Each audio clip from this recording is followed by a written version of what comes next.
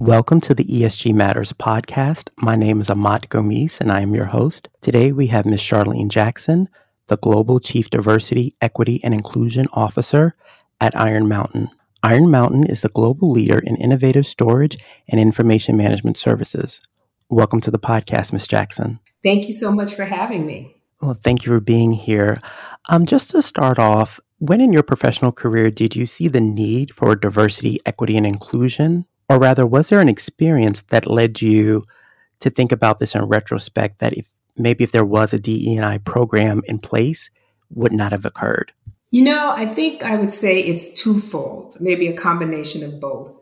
I joined an investment bank and initially didn't realize that there was a need for DEI programs or policies. And quite honestly, it wasn't even talked about very much, if at all. So as a first year at an investment bank, you're a generalist, you're in a pool of associates working on a variety of assignments, you have a staffer, and then just whatever comes up is what you work on. Well, I had graduated from law school and worked on several projects with our leveraged lease group and was requested often. And then they wanted me to join their group prior to completing the first year. But the advice you get is not to do that because you really need to work and get exposure to other groups. And I hadn't had any exposure to many other groups. So I didn't join the group. And I ultimately joined a group where I really, really liked the people. And it was great at first because you really worked with senior people and worked on and executed deals. However, this firm had a policy that they only had a select number of clients in the group that I was in that they would cover. So needless to say, it doesn't leave a lot for the new person since all the clients were distributed to the senior folks in the group.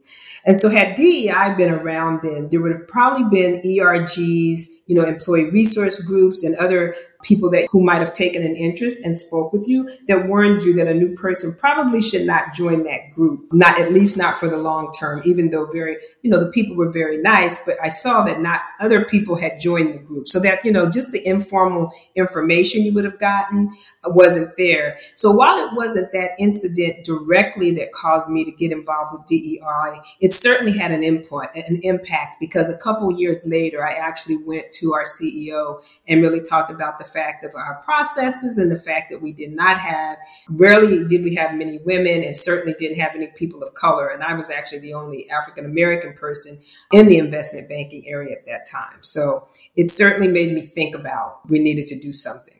Thank you for sharing that. It's such an important part, I think, of DE&I programs where it's not necessarily just having a formalized program in place, but also having the opportunity to network and talk to people and get that, understand both the informal hierarchy and sort of the corporate culture that you're stepping into and understanding how best to navigate it. So that's really important part of DE&I. I think oftentimes it gets overlooked. Yeah, I think absolutely you're right. That's absolutely right. And we just don't think about it a lot until you need it. Yes, definitely. And then recently, Harvard Business Review had an article entitled "Stop Making the Business Case for Diversity," where they argue that by making a case for diversity, even if the case is grounded in a moral argument, you inherently imply that valuing diversity is up for discussion. You don't have to explain why you value innovation, resilience, or integrity, or any other sort of established business ideas or corporate concepts. So why treat diversity any differently? That's kind of what that article argues. What are your thoughts on this? Ideally, while one shouldn't have to make the case, I think the reality is that trying to change behavior is tough. And it's important to get people to understand your perspective. And that was going to require some explaining, regardless of whether you've just started a diversity initiative or whether it's been around for a while, because there's always the changing of the guards, the changing of people. So I guess I look at it, you can have an attitude that I shouldn't have to make the case and perhaps not be successful, or I can decide that it means enough to me to try and help folks understand why this makes sense. I typically say I manage by fact and use data to help people understand, which goes a lot further than anecdote. So if I can show you something, the data, which a lot of people understand better than an antidote, then I think you get a little further. But I think a case in point is climate change. I mean, how much money and time is being spent to convince people one way or the other that it is real or not real? So I think that there's times in the evolution of every idea or concept where you're going to have to do some discussing and convincing, especially when you're trying to change behavior. I agree. I think one thing that article in particular, and sometimes when you hear these arguments sort of forget, is that there has to be a certain level of pragmatism one has to have, especially if you are someone who would benefit from having a DE&I program, is that, yes, if everything was kept the same, sure, you shouldn't have to argue for this. But at the end of the day, like you said, you do have to provide data. You do have to provide a rationale because you don't know where other people are coming from.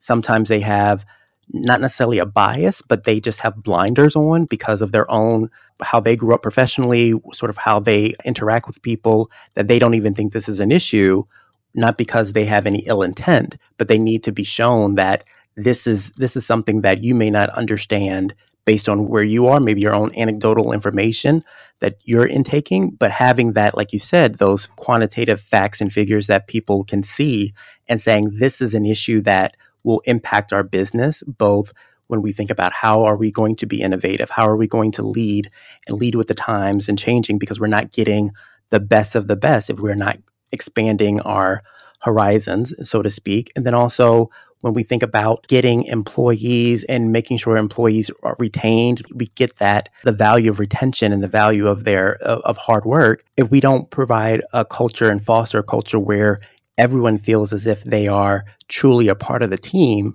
really negates that. So I think that that's one thing sometimes when we see these articles that, yes, if it was a perfect world, we would not necessarily need it, but we don't live there. And we have to be pragmatic if we want to see change, positive change in corporate America and throughout everywhere where there's a DE&I program, where there's a need or value of one. You're right. In your position, you're oftentimes having conversations and educating employees and management about diversity and creating an inclusive environment, which often means having difficult and discomforting conversations. Why does it seem as if it's always on the diverse population to lead and manage these conversations? Wow, that's a good one. But you know what? You're absolutely right. And I've thought about it some, and I think that it's because diverse people have a lived experience and authenticity in talking about the issues. I also think if you've gone through something, you're more empathetic towards others. So you know what it's like to feel excluded or disrespected. Often people who are not diverse or have not been close with diverse individuals, they don't even know what they don't know. And they find it hard to even conceive, I think, that things happen as diverse people might suggest. And I think a perfect example is if you look at the George Floyd murder. But for the courage of that young woman who continued to record in defiance of the police, very few non-diverse people would have believed what they ultimately saw on camera. Now, for diverse individuals, we've seen this for years, but have either not been believed. And I think that's just because a non-diverse person does not perhaps have the same experience with a policeman that a diverse person has, or somebody in their family has, or somebody on their street has. And I just felt this when I was at Solomon, and I felt more that I needed to get this right. And I had a voice and I had an opportunity that others who look like me may not have. So I think in those cases, when you are a diverse person, it's not just about you. It's about the other people that you're there to represent, whether or not you have been officially told you represented. I think we just always feel that we do, and we don't want to let them down. You know, when we started recruiting at an HBCU, I would have to convince colleagues that these students were as talented as the person or students from Wharton or Harvard. And while that, you know, a student from Morehouse, let's say, he may have had a slightly lower grade point average, but I also tried to educate them and help them understand that he also had greater obligation. This student was generally working to help pay for his education and perhaps even assist his family. So I think those are the things that we really have to take into consideration. And it was interesting how over time, these students did very well when given the opportunity. They truly excelled. They were resilient. They were hardworking, used to, you know, having to do whatever it took to get the job done.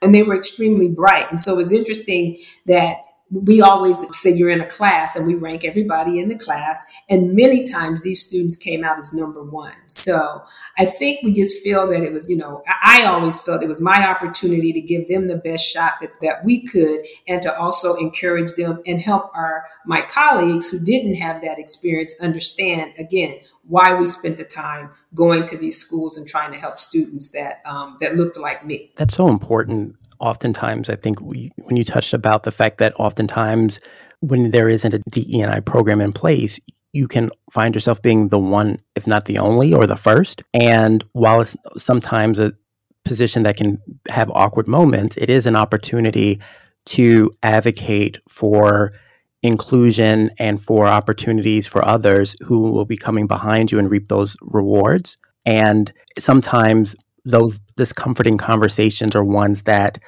unfortunately need to happen, because without those conversations, nothing will really change or nothing will improve. And I'm sure in your career, you've had multiple conversations where sometimes you look back and you're like, I can't believe they said that, or I can't believe I've had to explain something so basic to someone so senior. And I think that's a shared experience. A lot of people who have been the first and or the only can sort of, that resonates with them. Well, interestingly, at that investment bank, I actually ended up starting our diversity initiative. So certainly had a lot of those conversations, and it was a lot of uphill battles. But, I think we made some progress. So, and it's funny you should mention that, because I was thinking, if you've done this in a plethora of different places where you've managed, you created DE&I programs, and maybe taking a step back or a few steps back, if you could design the best DE&I program for corporate America writ large, what would that look like? Well, I always say that for me, that would be about culture transformation. Because I think one of the things we did when my first opportunity to start a DEI program, we hired a cultural anthropologist. And that really looked at everything that had happened at that company. It was about 100, little less than 100 years old, but that had happened with that organization, and how, how it created the culture it had, how, the formal and informal roads to success, etc. And that gave us an opportunity to be able to use some of that information in the modern day time, which was, probably like almost 80 years after they had been, had started or something. But what I say is that we need to transform a culture. And a lot of times we want to have events. And I think events are fine. I think they bring awareness, but they don't really bring change. And when you think about it, it's been over. I first started doing this almost 25 years ago, and we're still having some of the same issues. You know what? We're underrepresented in leadership positions at organizations. What hasn't changed? And what hasn't changed is that the cultures don't change. And so we have a lot of events, we have programs that develop people, but at the end of the day, if you haven't created a culture, which is what we're trying to do at Iron Mountain, is that where the words we say are matched by a universal sense of belonging, where every person feels that their contributions are valued and that their voice is heard, and that all of our employees have an opportunity to achieve their goals and meet the needs of our customers. If people don't feel like that, we can bring as many people in as we want, but it becomes a revolving door because they don't stay. You don't stay somewhere where you don't feel very comfortable. You may stay for a while. So I think that's what I'm really trying to focus on at Iron Mountain is let's change the culture. We've had people leave, whether it's women, senior women, whether it's people of color, and everybody says the same thing. Well, it's the culture, or either I don't really feel like I really have an opportunity to advance. And when you have large organizations, you really have to start at the top. And I think the other piece of it is really holding people accountable, holding our executives accountable, and tying that accountability to compensation, because you can have goals, but if there's no consequence, then we're probably not going to have a lot of things happen differently. I really like that idea of tying it to compensation, because that really is amazing how much of a motivator that is when it comes to changing culture, changing course, changing anything within a corporation. So I think that would be a great thing if D&I programs were successful programs were tied to senior level executive bonuses and compensation packages. Maybe even taking another sort of look at DE&I from a global perspective. Many companies have a global workforce, and the issues that a company may face from a DE&I perspective in the US may be very different than what they face in India, may be very different than what they face in South Africa. How can a company that has this sort of global workforce and global cultures, multiple cultures within an organization, create a DE&I program given that context? That's an interesting question. And it's one it's difficult, but it's doable. We actually have like 66 countries where we have operations in. And so we have a CEO who is very adamant, not just about what we do in the US, but also understanding what's happening in our countries, particularly to, marginalized groups. And so what I did, and I've only been at Iron Mountain a little over a year, but I said, you know what? I set out to set a strategy that was a global strategy, but that was locally relevant.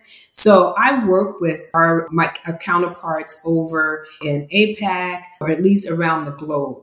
And it's really to say, you know what, here is our strategy. And there's some basic tenets. And like I said, some of those tenets are just that we are going to transform this culture by making sure that everybody has a voice and the things that I said before. But you also need to take that and work with it the way it makes sense in your local community. I am not here to export what we have in the United States to any other country.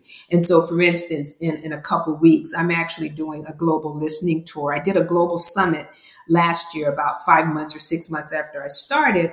And that was really to help them understand, here is our global strategy. And so now, almost a year later, not quite a year, but almost a year later, I am now going out and going to each of our regions. And so we have employee resource groups both in the United States or in North America, and then we have them in our different regions.